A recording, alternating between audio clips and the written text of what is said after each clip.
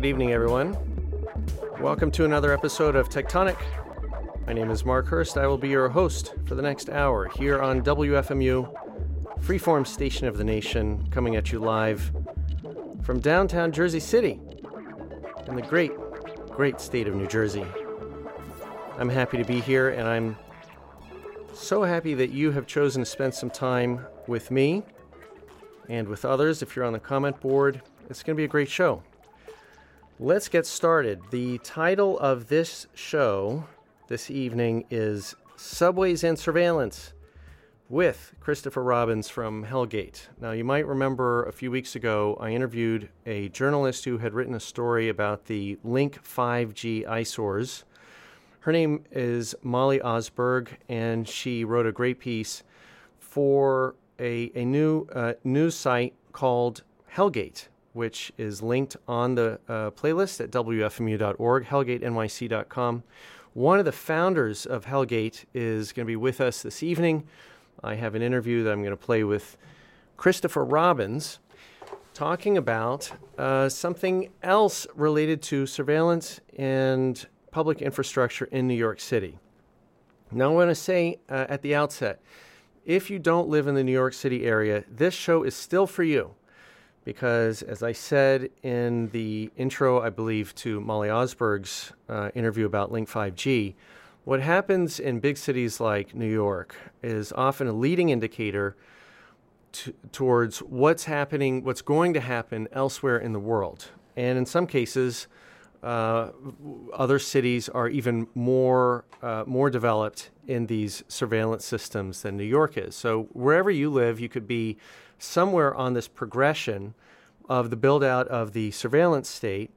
And here in New York City, we see a somewhat unique development recently as the subways and buses of New York are getting what the city considers an upgrade in their payment system. So what has been happening for the last number of years is that if you want to ride a subway or bus in New York City, you have to get a swipe card, a special swipe card. Most of them are yellow in color. They're called Metro cards. And New Yorkers and anyone who comes to New York with any regularity is very familiar with these. You go to these little kiosks that are actually large kiosks. They're in the subway stations. And you put in your credit card or cash. This is important. You can pay cash if you don't want to be tracked. And you can fill up a Metro card with whatever amount, $5, $10, $20, $40, and then out comes the card, which you can then swipe until it runs out of money, and then you can refill that particular card. And that's how it's been for a long, long time. The Metro card is the successor to the old subway tokens that the subway system used to use a long time ago. And the Metro cards have been fine. They've been convenient. The kiosks actually are very well designed. And it came to light recently, within the last year or so, that the Metro card machines are finally going to be phased out permanently in favor of something called Omni, which is OMNY. I think they claim that it stands for One Metro New York. But anyway, this Omni system does not use swipes at all. It's a wireless tap to pay. I don't know if you have to physically tap it onto the reader, but you just sort of wave something over the scanner or reader, and it lets you through. And in fact, some people are beginning to use this Omni system already, so they have already moved off of Metro cards. The problem with this, well, there's a few problems with this Omni system that are outlined in this article that Christopher Robbins wrote for Hellgate.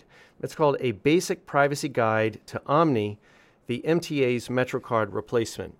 And again, if you don't live in New York City and you don't live in a city with a subway, or maybe your city doesn't have a robust public transportation infrastructure, even so, the lessons coming off of Omni are relevant to everybody because it's a good example of how democratically elected governments are beginning to partner with surveillance system corporations in order to lay down a surveillance infrastructure to track and monitor every citizen and every visitor using any kind of public infrastructure, including the sidewalks. I mean, the Google Link NYC surveillance towers are already monitoring New York citizens and visitors as they walk along the sidewalks. This Omni system is targeted at people using subways and buses.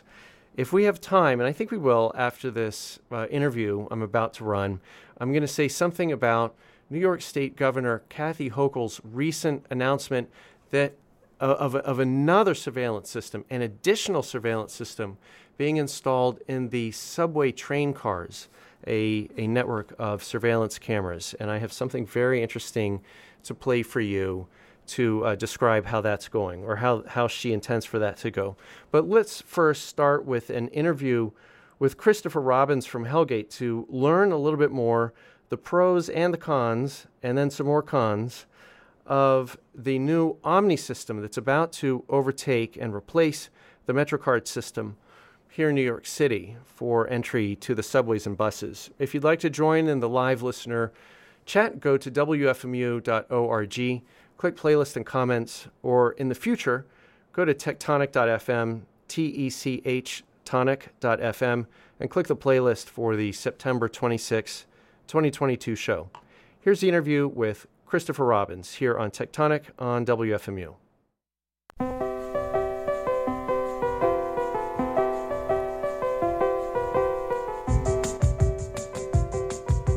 Christopher Robbins, welcome to Tectonic. Mark, thanks so much for having me. I really appreciate it. Very nice to have you on the show. You're an editor at Hellgate, which I have featured once before recently with Molly Osberg in our episode about those eyesore Link 5G towers that are going up all over the city. And for Hellgate, you have written a piece this month on September 9 called A Basic Privacy Guide to Omni, the MTA's MetroCard Replacement. You did a great job with that piece. It's a really helpful privacy roundup of some of the questions people may have about these new Omni machines. First, let's talk about Omni as it relates to MetroCard. Anyone from New York or who's visited New York is familiar with the swipe cards called MetroCards that have been in place for, not quite 20 years, right? Since 1992. So it's been 30 years. That's right. So the Cubic, the same company that is rolling out Omni, they were responsible for the MetroCard in 1992. And so while the tokens, I don't believe, went away, that is when the MetroCard system was born, is 92. That makes sense. I guess I'm remembering when the tokens were finally phased out. Yes. Because I always liked the tokens. There was some nostalgia value there. But I have enjoyed the MetroCard machine over the years. The touch interface is one of the better transaction interfaces that I've come across on touch screens. And it was always possible to feed the machine with cash if you wanted to stay anonymous. You could put in a $20 bill and get your MetroCard, and you would not be tracked. Maybe your card would be tracked, but it wouldn't be connected back to you. Now the MetroCard is being phased out for this thing called Omni, OMNY. From the presentations that I've seen of it, they're really trying to get you to wave your smartphone in front of a wireless reader, right? That's the main use case of this new system. Essentially, they want to replace the cards just with people to use their smartphone. Yes. And, to be clear, as we just discussed, like the MetroCard system is 30 years old. New York is well behind other cities in terms of having a tap to pay system. DC has had one for years, Boston, London. New York lags behind those cities in terms of having a more updated fare payment system. That said, the MetroCard is sort of elegant and privacy-wise, like a very anonymized sort of system. You put your cash into the big, colorful machine, you take the MetroCard out, you swipe in. I will say, though, that like the MetroCard machines themselves could be very temperamental. Moving to New York 11 years ago, the ones at my local subway stop never seemed to work. So it was like me pressing my hand on all the screens to see which one was actually functioning that day. But now the MTA is very much encouraging people to use their smartphone and to just tap and go. In fact, there's even like a discount. If you pay 12 fares in a week, then every other ride after that 12th ride is free. And that is very much the messaging that you'll see in subway stations, on buses, is to just use your phone. Don't mess with the MetroCard machines or the station agents. Okay, so there is a case to be made for this Omni system. You're saying other cities have had tap to pay for a long time. It routes around potentially erroneous MetroCard machines if they're having a bad day. And it's convenient because if you are comfortable using your smartphone for things, and it's probably in your hand already anyway, you tap and then you enter the subway. So there's the pitch. But now we have this piece in Hellgate that you wrote about, as you say, a basic privacy guide. And then the subtitle of the article is Welcome to the Panopticon. And of course, you're referring to the panopticon of the surveillance state that we're all living in. And New York seems to be enthusiastically growing all around us, much to the point of that previous episode that I mentioned about the Link 5G towers. Thanks to Hellgate for covering that.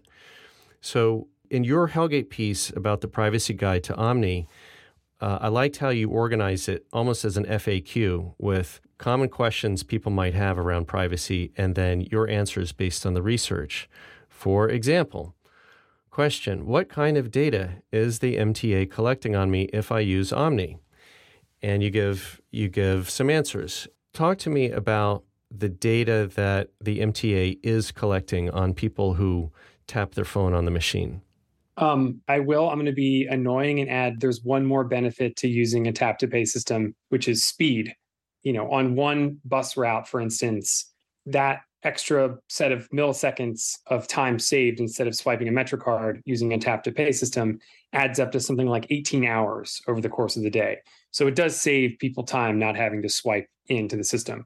That said, you're correct. There is a ton of information that the MTA is collecting if you are using your Omni system with your smartphone. If you want to actually, as the MTA puts it, enjoy the full suite of benefits that Omni can provide, which is like the customer service factor of like, hey, I might have misswiped or I need to change payment systems or whatever. Or if you even want to see your own movement in the subway system over a period of time, you're going to have to give the MTA lots of information beyond just the name, birth date, address, gender. Obviously, your credit card information is there and all the attendant information that goes along with that. The MTA is obviously keeping track of where you're tapping into the system. And they were able to do this previously with the MetroCard system. But as you pointed out earlier, it was never a one-to-one thing where anyone could just buy a MetroCard with cash. Now, if you're using your smartphone, they know it's your smartphone tapping into X station at X time, tapping into, transferring to this bus at this time. And I think that is what gives a lot of people pause, is that your smartphone is already a very sophisticated tracking device. And now you're applying it to, North America's largest municipal transportation system. There's potential for abuse there if that information is in the wrong hands. Yeah, and there's potential for abuse and then some second order effects that may come up, which we'll get to. I just want to point out something that stuck out to me in the answer to that question, what kinds of data is the MTA collecting?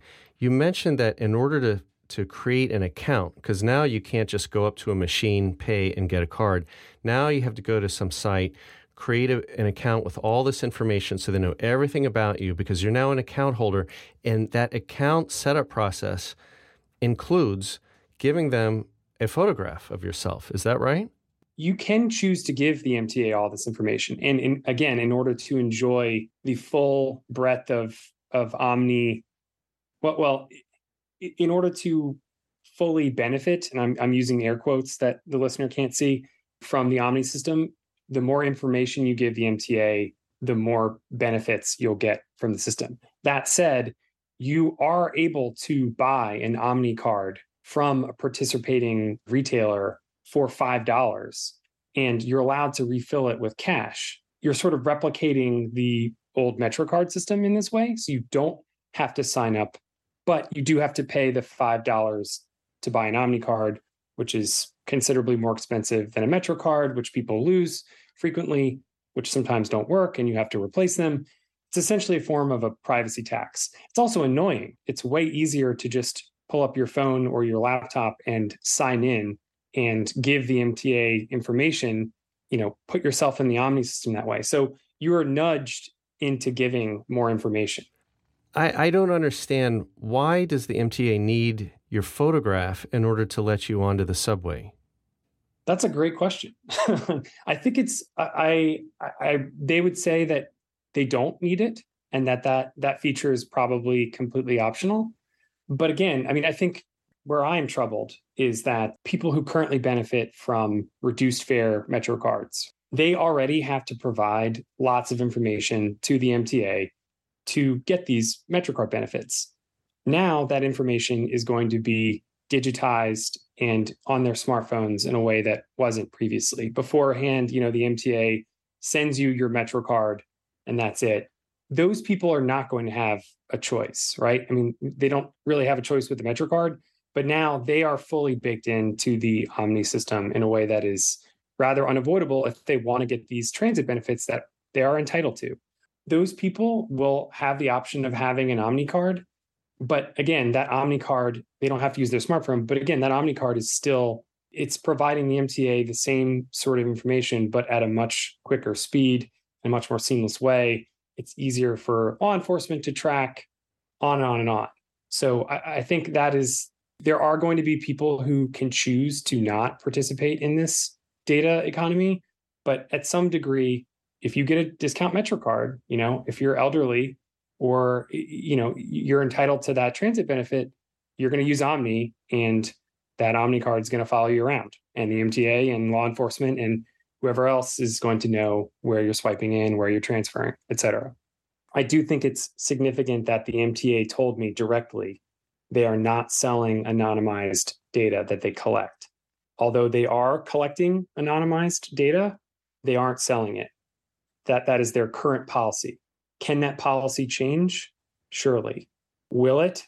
I don't know. I think it would be a scandal if it did change, especially in the short-term future. But they did. That is a question that I posed directly to them. That's in my story. And they stridently said that is not happening, that will not happen.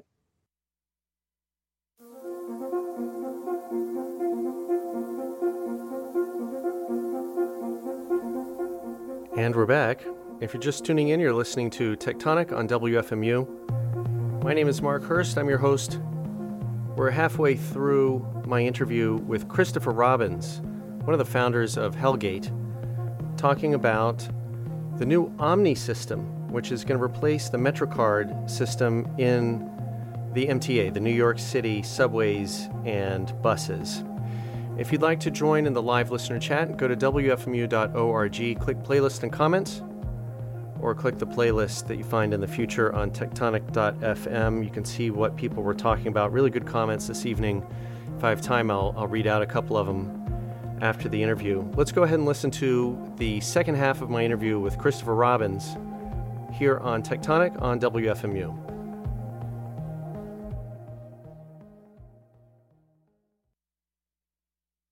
Let's talk about exactly what information. This is not for the discounted access. This is just the standard Omni account.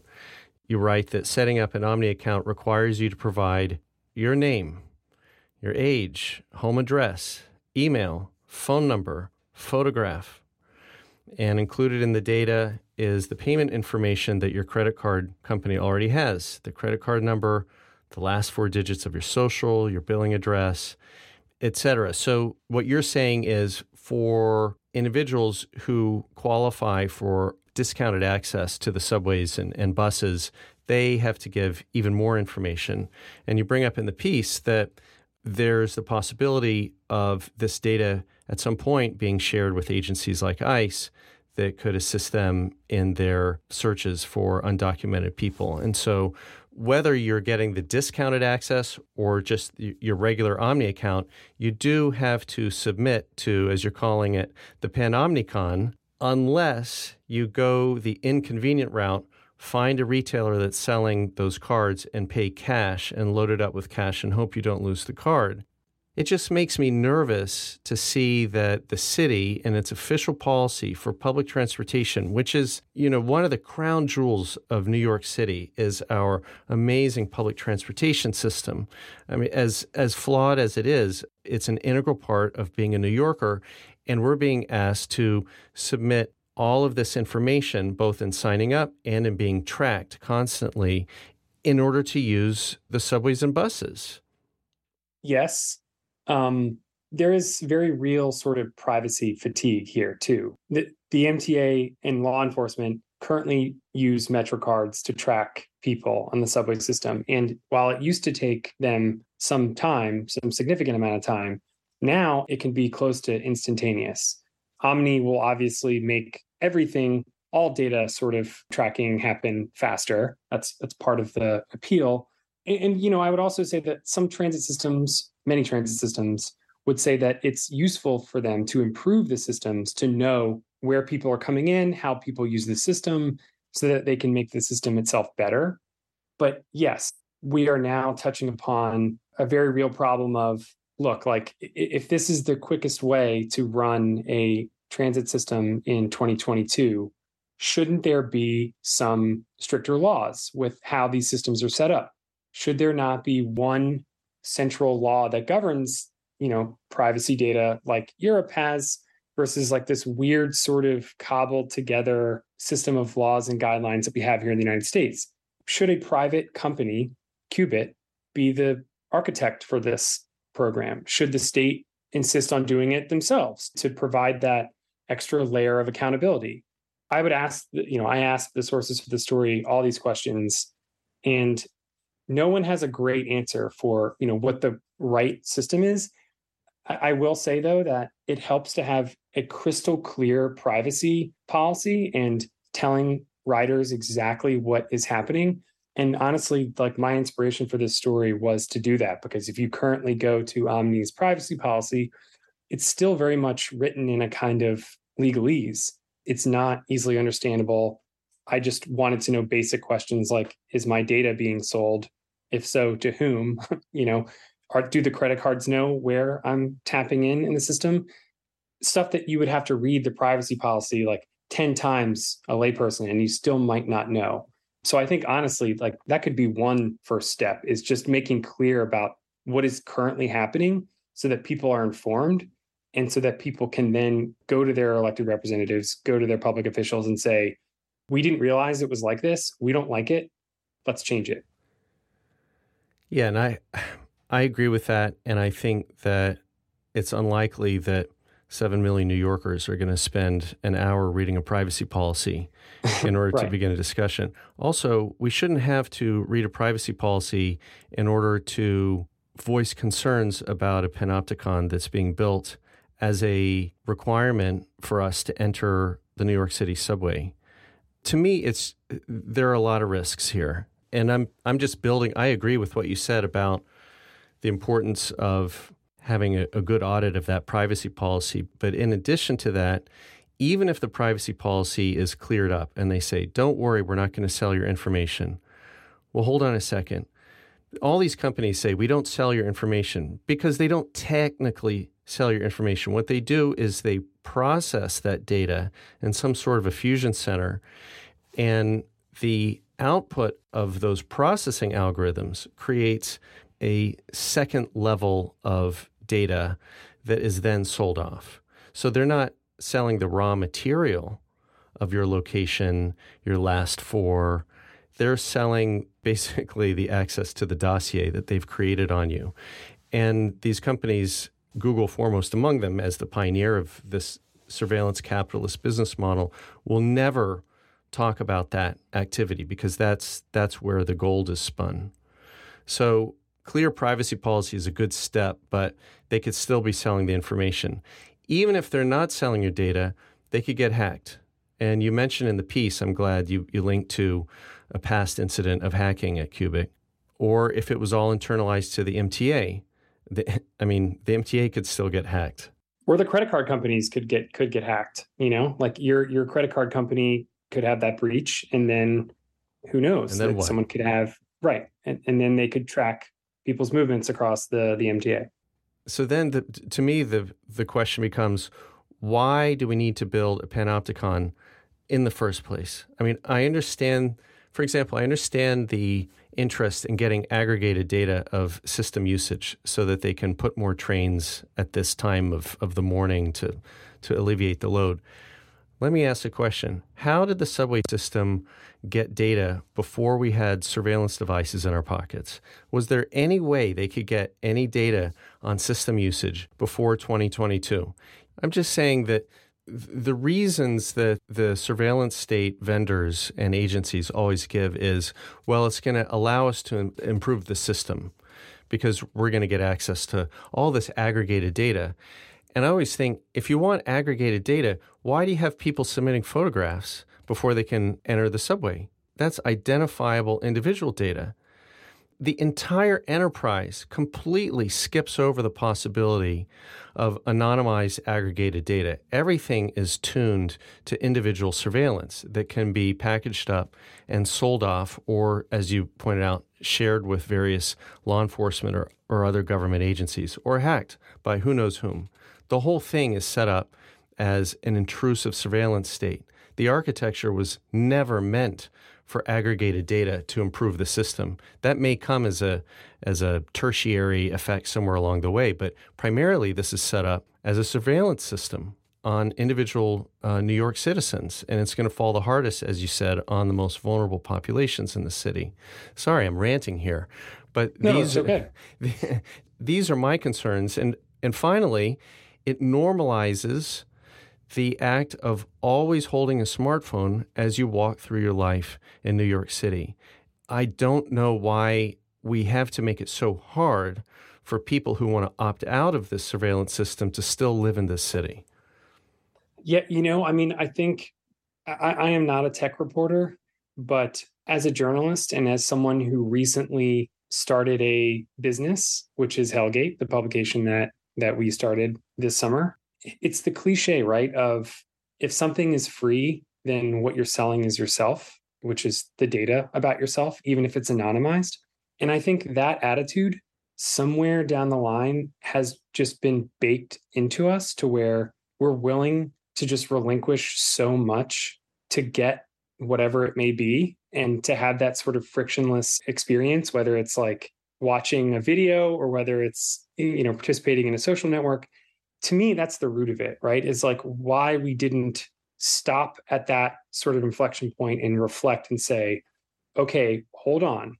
Might we actually rather pay for something instead of selling data? Or shouldn't there be an architecture of regulations that are transparent and actually enforced before we go down this road? It's really hard for me to think about how, especially in New York City with all the many problems that we are dealing with here, how to wrap our arms around this, because it really is like something very deep-seated in the past 20 years of our existence on the internet, which the internet is now everywhere. The internet, as my colleague Molly pointed out earlier, is now 35-foot towers on every other, 5G towers in every other corner. So it's bewildering. And to me, there isn't an easy answer, but like my armchair diagnosis is like, we have to figure out how to have that conversation of, look, this isn't free. There are trade-offs here and they're real. And here's what they are. And how do we as, a society, as a city, deal with them in a way where we don't have to participate in this information economy all the time as we walk around our city. And I think you're doing your part in getting the word out, publishing pieces like this Privacy Guide to Omni. What is Hellgate's position on surveillance capitalist media organizations. I know you have free stories, and you're also inviting people to subscribe for money. Is the information economy also part of your revenue model? No, we are a subscription-based publication. Our subscriptions start at $6.99 a month, or you get a discount if you buy an annual subscription. We don't have Google ads. We don't have chum boxes with fungus doctors hate this one trick. All the crap that you're assaulted with constantly all over the internet. That's by design, because we don't want our readers to have to sift through that to read our stories. We have you can read 2 free stories, and then the paywall hits you. So it's a pretty severe paywall. But no, I mean, we don't want to sell our readers information. That's not something we're about. It's not worth the trivial to us amount of money that it would provide. And this very well might fail, but we really do want to try and build a relationship with a core group of readers who like reading what we make for them. And that is our focus, not on crazy traffic numbers to look at, how much money we're making from Google ads. Like, that's not what we're about. Frankly, I think that business model is dying on its way out. And if go to the many, I almost named some, but like, go to lots of other New York City news websites and you will see what I'm talking about. You'll get an autoplay ad for like a Honda Civic or something, and then 5 other autoplay ads, in the market. You don't want to live that way. We don't want to make that. That's not the thing we want to make for our readers and subscribers. So yeah, that's our position on the information economy is baked into our business model, which is that we don't like it. In the world of online media, most of the other news publications are following the path of Omni: more surveillance, more data, more fusion centers, and so on. And then we have Hellgate, which in my mind is like the good old subway token. You pay your money, you get your token, and you get on the train. And listeners can go to Hellgate at hellgatenyc.com and read this story and others. And I'll also put links to you and this Omni piece on the playlist.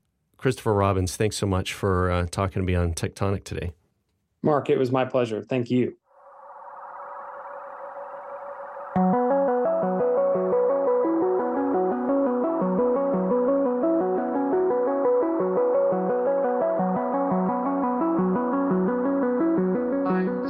And we're back. If you're just tuning in, you're listening to Tectonic on WFMU. My name is Mark Hurst. I will be your host for the remaining, look at that, we have 24 minutes left before Dust on the Decks with Derek at the top of the hour. We just heard my interview with Christopher Robbins, co-founder of Hellgate at hellgatenyc.com. He wrote a piece that I liked a lot called A Basic Privacy Guide to Omni, the MTA's MetroCard replacement. That was dated earlier this month on September 9. The subtitle of the piece, as I mentioned in the interview, was Welcome to the Pan-Omnicon. Someone said, Bentham is going to love this. And there you have it. It's the Pan-Omnicon coming to New York City subways and buses as the MetroCards are phased out and any possibility of paying cash, at least inside a station, to remain somewhat anonymous is being phased out in favor of these surveillance system tap-to-pay scanners that can scan a phone and I forget if we mentioned this during the interview, but it is true that you don't have to scan a smartphone. You can also scan a credit card with a scannable chip that a lot of credit card companies are now issuing. And the third possibility is that you get some sort of an Omni card. I haven't seen one of these yet, and I have not attempted to buy one, but apparently there are some participating stores, like certain chain drug stores, where you can go in and maybe stand in line and ask where you can buy one of the Omni cards, and if they have them in stock, possibly you can hand over some cash, and maybe it would work to give you a card, which starts with a $5 fee just for the card itself, and then you load it up with some cash. And then I suppose if it actually works, you might be able to reload the card if you go back and stand in line at one of those participating chain drugstores. I mean, the whole thing is meant to make it as inconvenient as possible. It's a little bit like when you go to the airport, and I've done this a few times, you don't want to go through the zapper that takes an intimate look at you, let's say, and you say, I would prefer a pat down. And the reaction from the TSA security officials, it varies. Sometimes they're cool about it, and other times they kind of sigh, oh, we got one of those again. Okay, we need a pat down over here on lane 3, and you can be standing there and waiting, and everyone's watching you. Look at the weirdo who doesn't go through the zapper like all of us. These architectures of convenience are joined by architectures of inconvenience for those who want to adhere to tenets of a more civil society where people have more autonomy, more privacy, and are opting out of the intrusive eye of the government and corporate forces that have built these systems. And that's where we're headed with Omni. And as the Metro cards get phased out, you'll find me in a long line at some chain drugstore somewhere. So I will report back how it goes. So yes, you can, and I do not plan to scan a credit card. In fact, I have a wallet that is marked as being RFID safe. I don't know if it's actually true, but that's what they claim, that there's some sort of metal mesh. Someone here at the station said, it's like a tinfoil hat for your credit cards. Perfect wallet for me, right?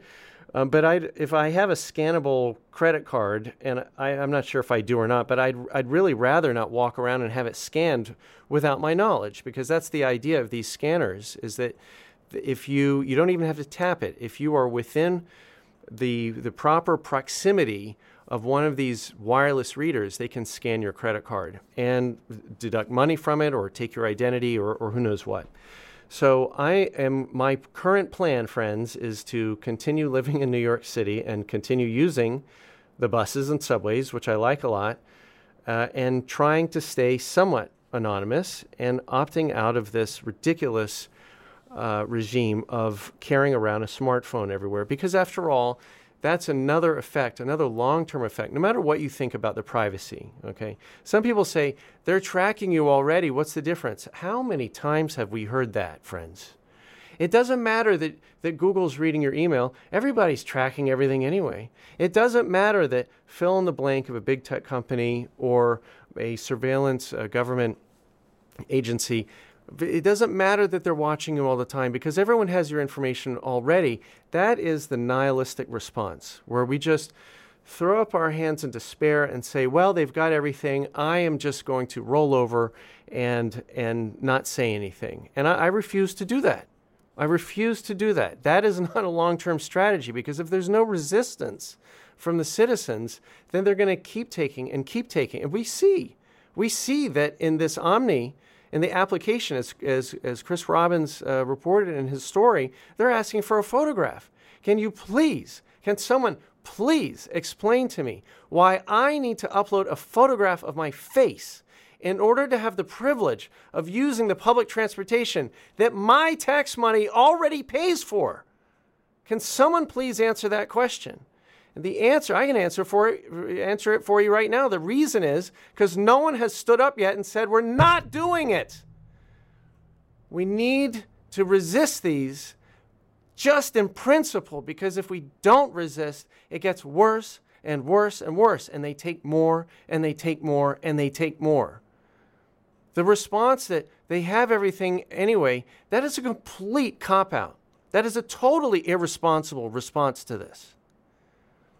The only possible response to this intrusive, unjust, predatory, privacy-busting surveillance system is to say, no, we're not doing that. But as I told Chris, to ask 7 million people to rise up and say no to this system, people have other things on their minds. I understand. But as far as I'm concerned on this show, and my current plan in my personal life is to say no and to try to mount a tiny, minuscule, nanoscale bit of resistance. And maybe a few of you will join in as well. We're normalizing the idea that you have to have a smartphone to walk around New York City.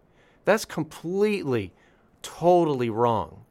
That's a really bad idea for a long-term life of any kind of democratic civil society, is to say, as a citizen of this city, this state, this country, you are more or less required to walk around with a surveillance device made by a $2 trillion company that has deep ties with all sorts of other foreign governments and third-party agencies that you really don't want to know about. That's why they never talk about it.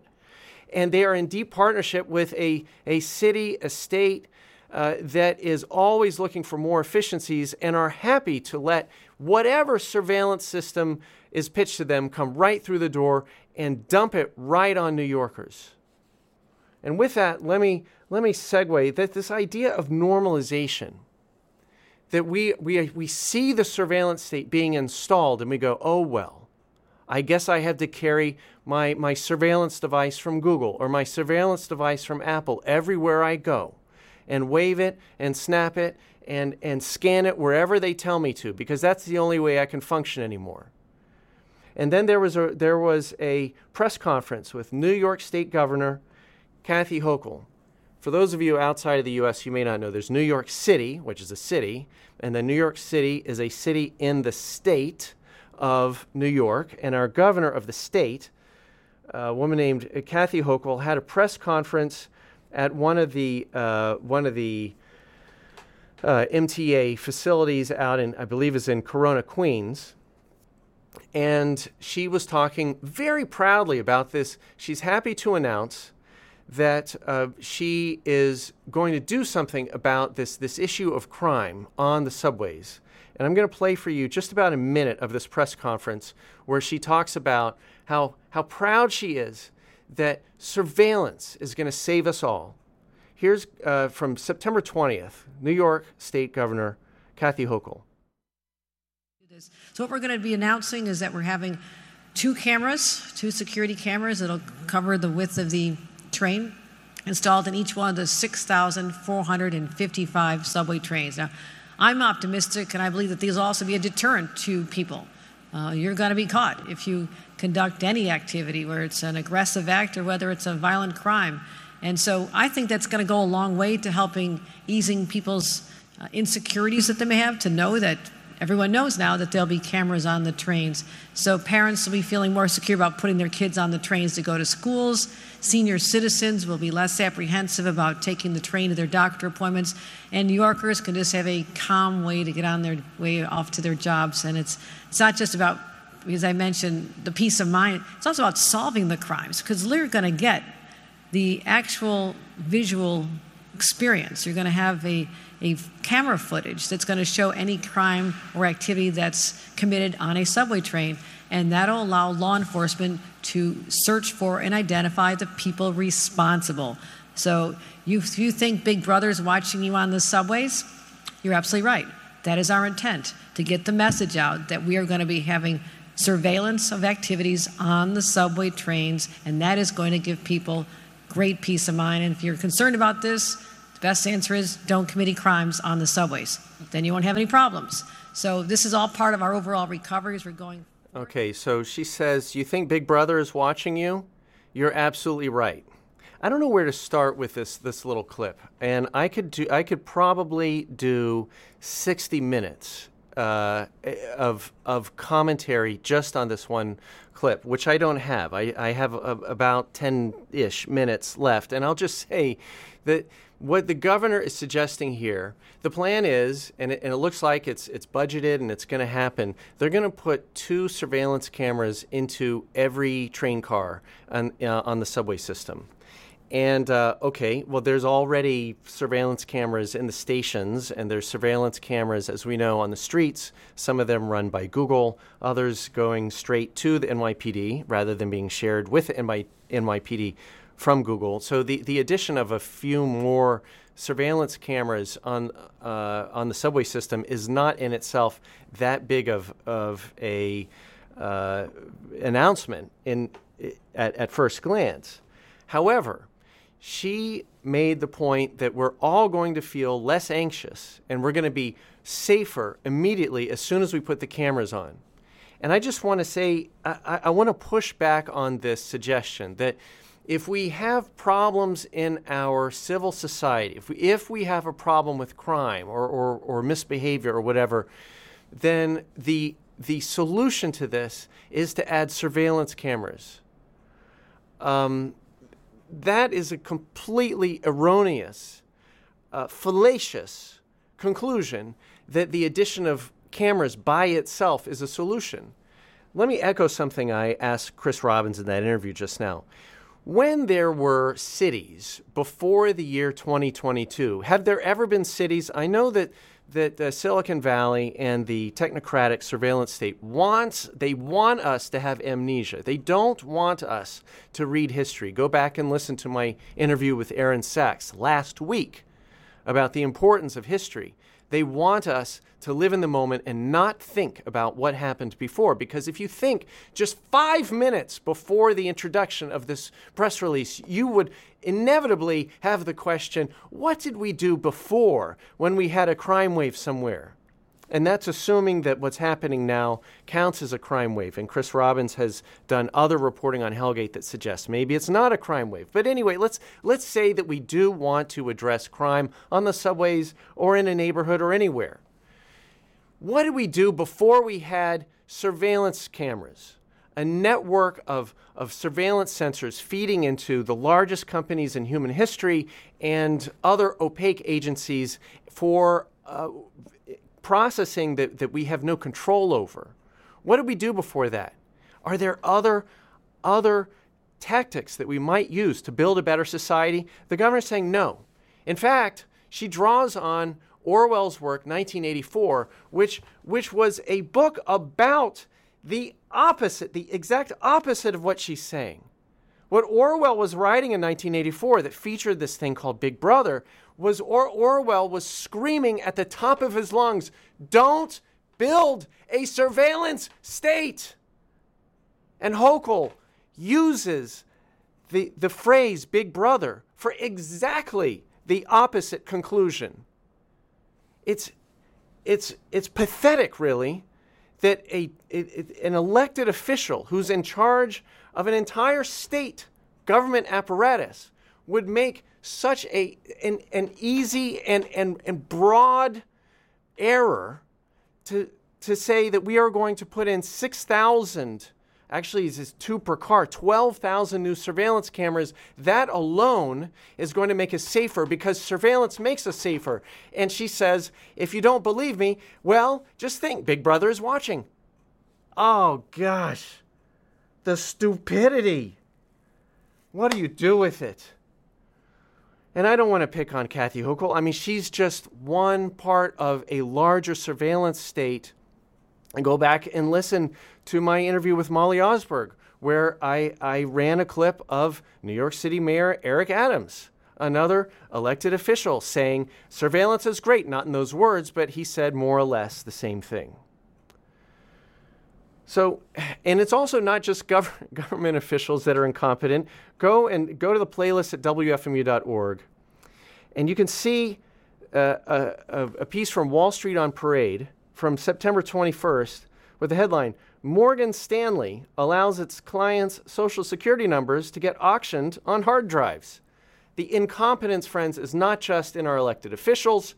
It's in some of the largest banks and other organizations in the country.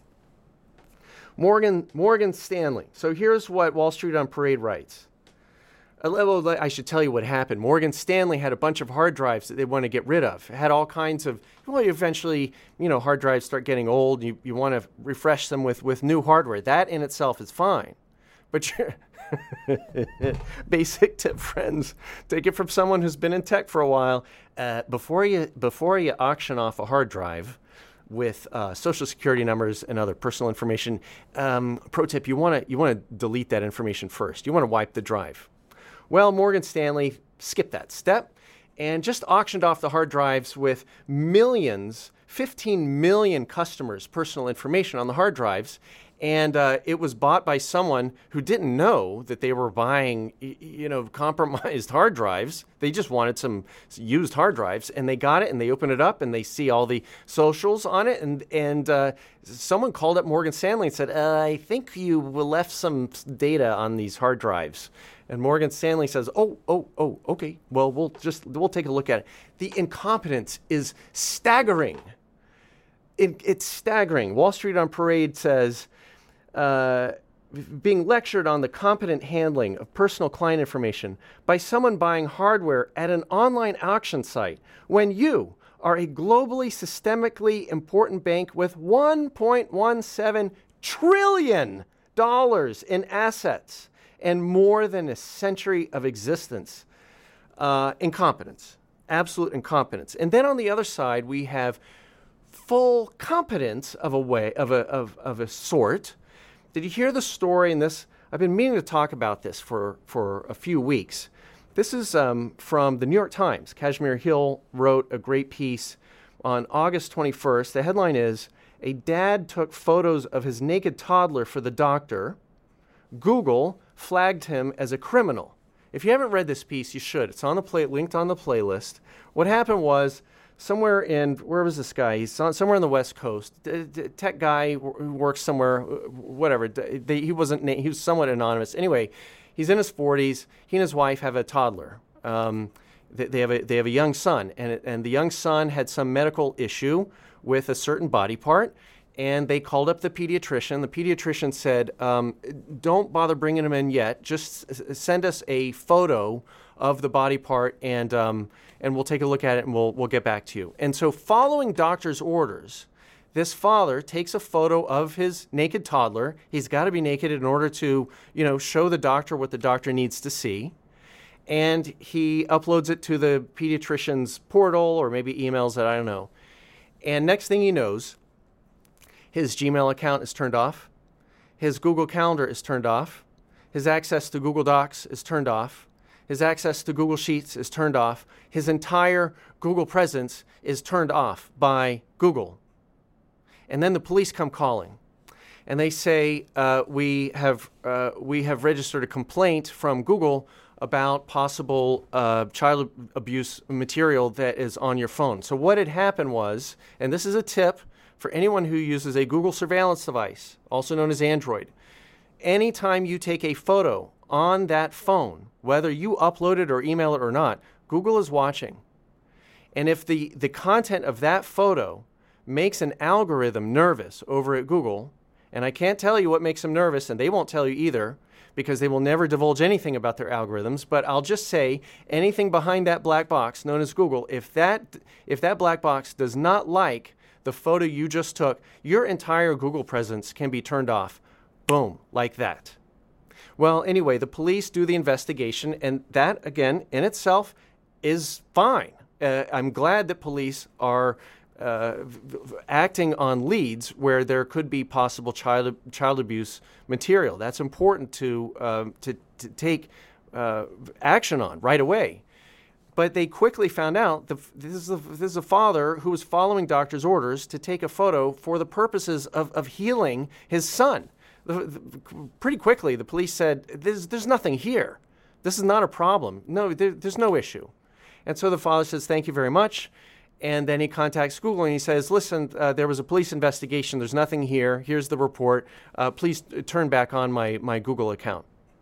No response. He says again, hey, I would like to get back onto Google. As a side note, I can tell this poor father, there are many alternatives to all Google services. He doesn't have to use Google. He can, in fact, get off Google. But that comes later. Anyway, he's trying to get back onto Google, and Google won't do it. And finally, Google responds and says something to the effect of, well, we're aware of the police report, but we still are not comfortable with you using our services.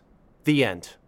And so what we have is a democratically elected government and services within civic society that include a police force that in this case was really trying to do its job. I totally support that, and they did their job well, and they understood that this was not an issue, and then they went away. And then we have this unelected, undemocratic, totally opaque system of governance called Google, which can do whatever it wants, and there's no appeal. And if you look at those two domains, okay, the democratically elected domain of our governmental structure, and then the sphere of influence in all of our lives that companies like Google and the other big tech companies occupy, which one is growing stronger and which one is growing weaker? Let me ask you. The sphere that Google occupies is growing. The sphere of influence and power that Google now has, that has arrogated to itself due to its surveillance powers, surveillance and control, is growing. And when we let systems like these subway cameras, like this Omni system, continue to grow without any guardrails, we are handing over our autonomy, our democracy, and our lives over to these companies that have no interest in our well-being, not as individuals and not as a democratic society. That's my message for you this evening, friends. You're listening to the greatest radio station in the world, WFMU East Orange, WMFU Mount Hope in New York City and Rockland County at 91.9 FM, and online at WFMU.org. Until next time, friends, you know exactly what to do. Avoid Amazon and Apple. Forget Facebook. And whatever you do, get off Google. Stay tuned for Dust on the Decks with Derek. Have a great week, everybody. On me. You gotta watch out for the lurkers out there, you know.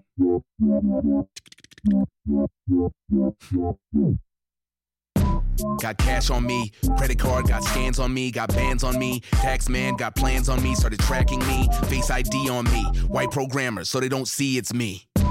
Got fans on me, IG story, know where I be. All geotag, got brands on me, got ads on me, not asking me, but they're still on me. Got scams on me, look at me, I never get lonely. Know where I'm at, don't even phone me. When I'm home, I know they see, do it all voluntarily. Huh? On me, everything on me. A lot of these things are off key. Chilling in my yard, they get when they watch me. I step out, the CCTV clocks me. On the all that man. The next step he took to that weary gal, his own dear brother by chance to see. Step up, my beloved brother, I have one word to exchange with thee.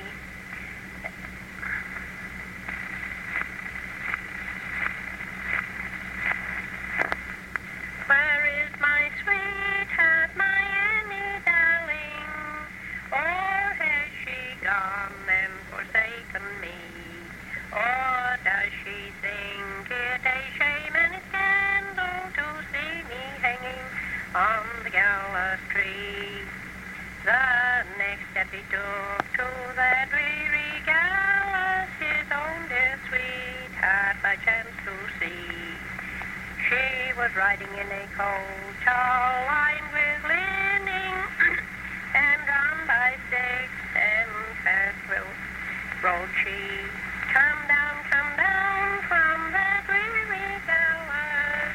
I've received your pardon from George your king, and in spite of all, I'll make you my darling. I'll crown you mine in the boom of spring.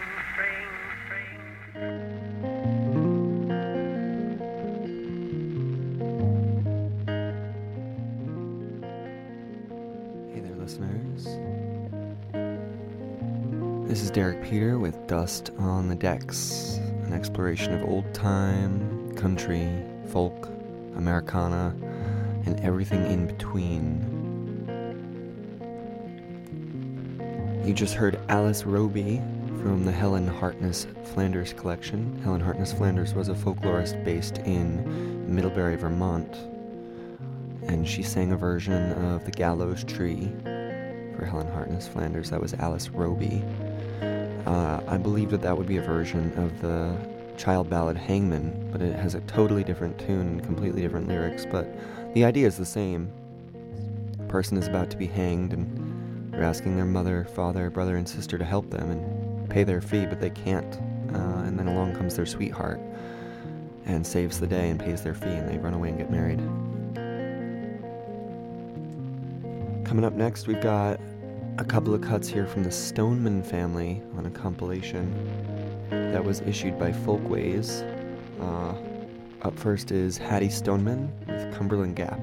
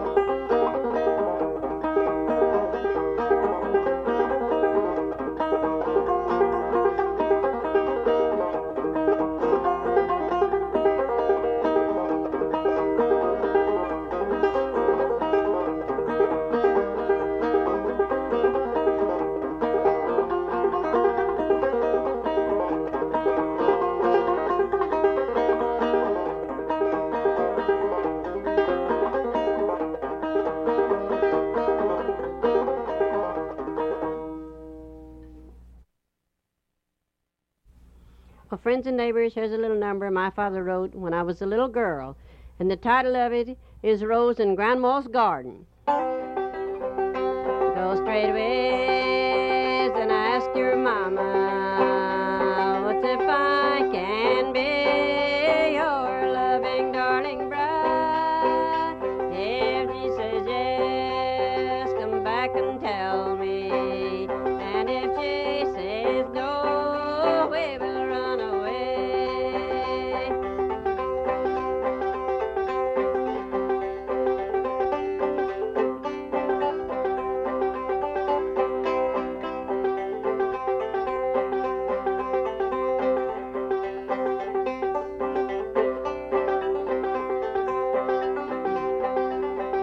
I'm a little girl, darling post on beauty, for beauty is a fading thing.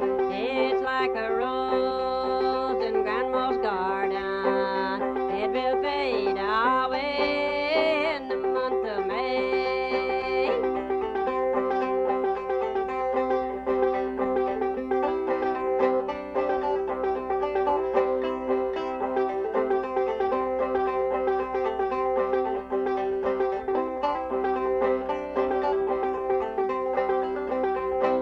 You're not the man of noble honor to impose on a young girl like me, for I have a true love gone to the army. Your loving, darling bride I can never be.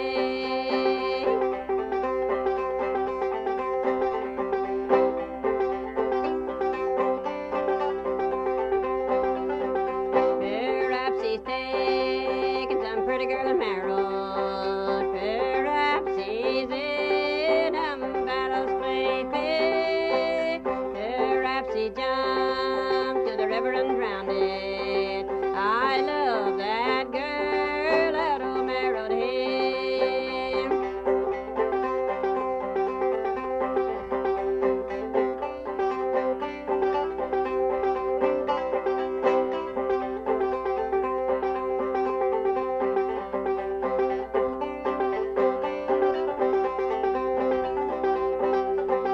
Here's this diamond ring I'll give you. Place it on your little white hand. And when I'm in some distant land, Lord, give it to no other man.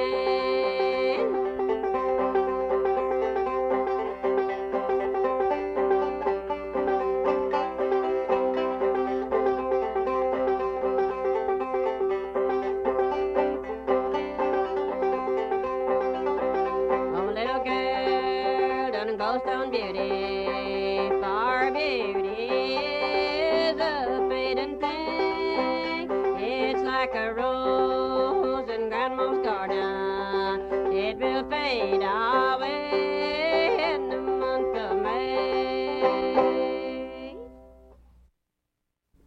gentlemen and ladies, this is a little old number called Frankie Was a Good Girl. Frankie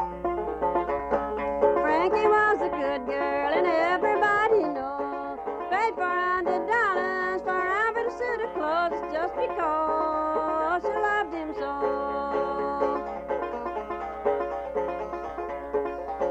Frankie brought them to him, little Albert put them on.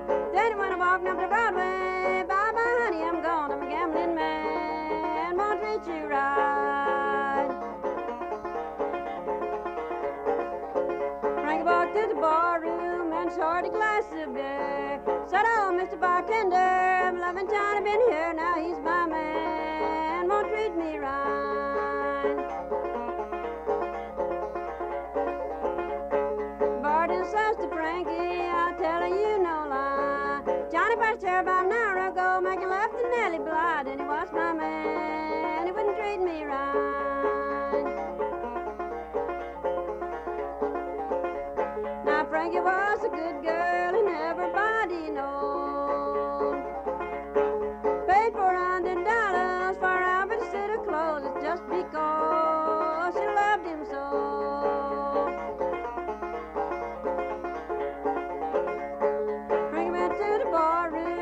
This is what she said. Said, oh, Mr. Bartender, my loving Johnny been here. Oh, he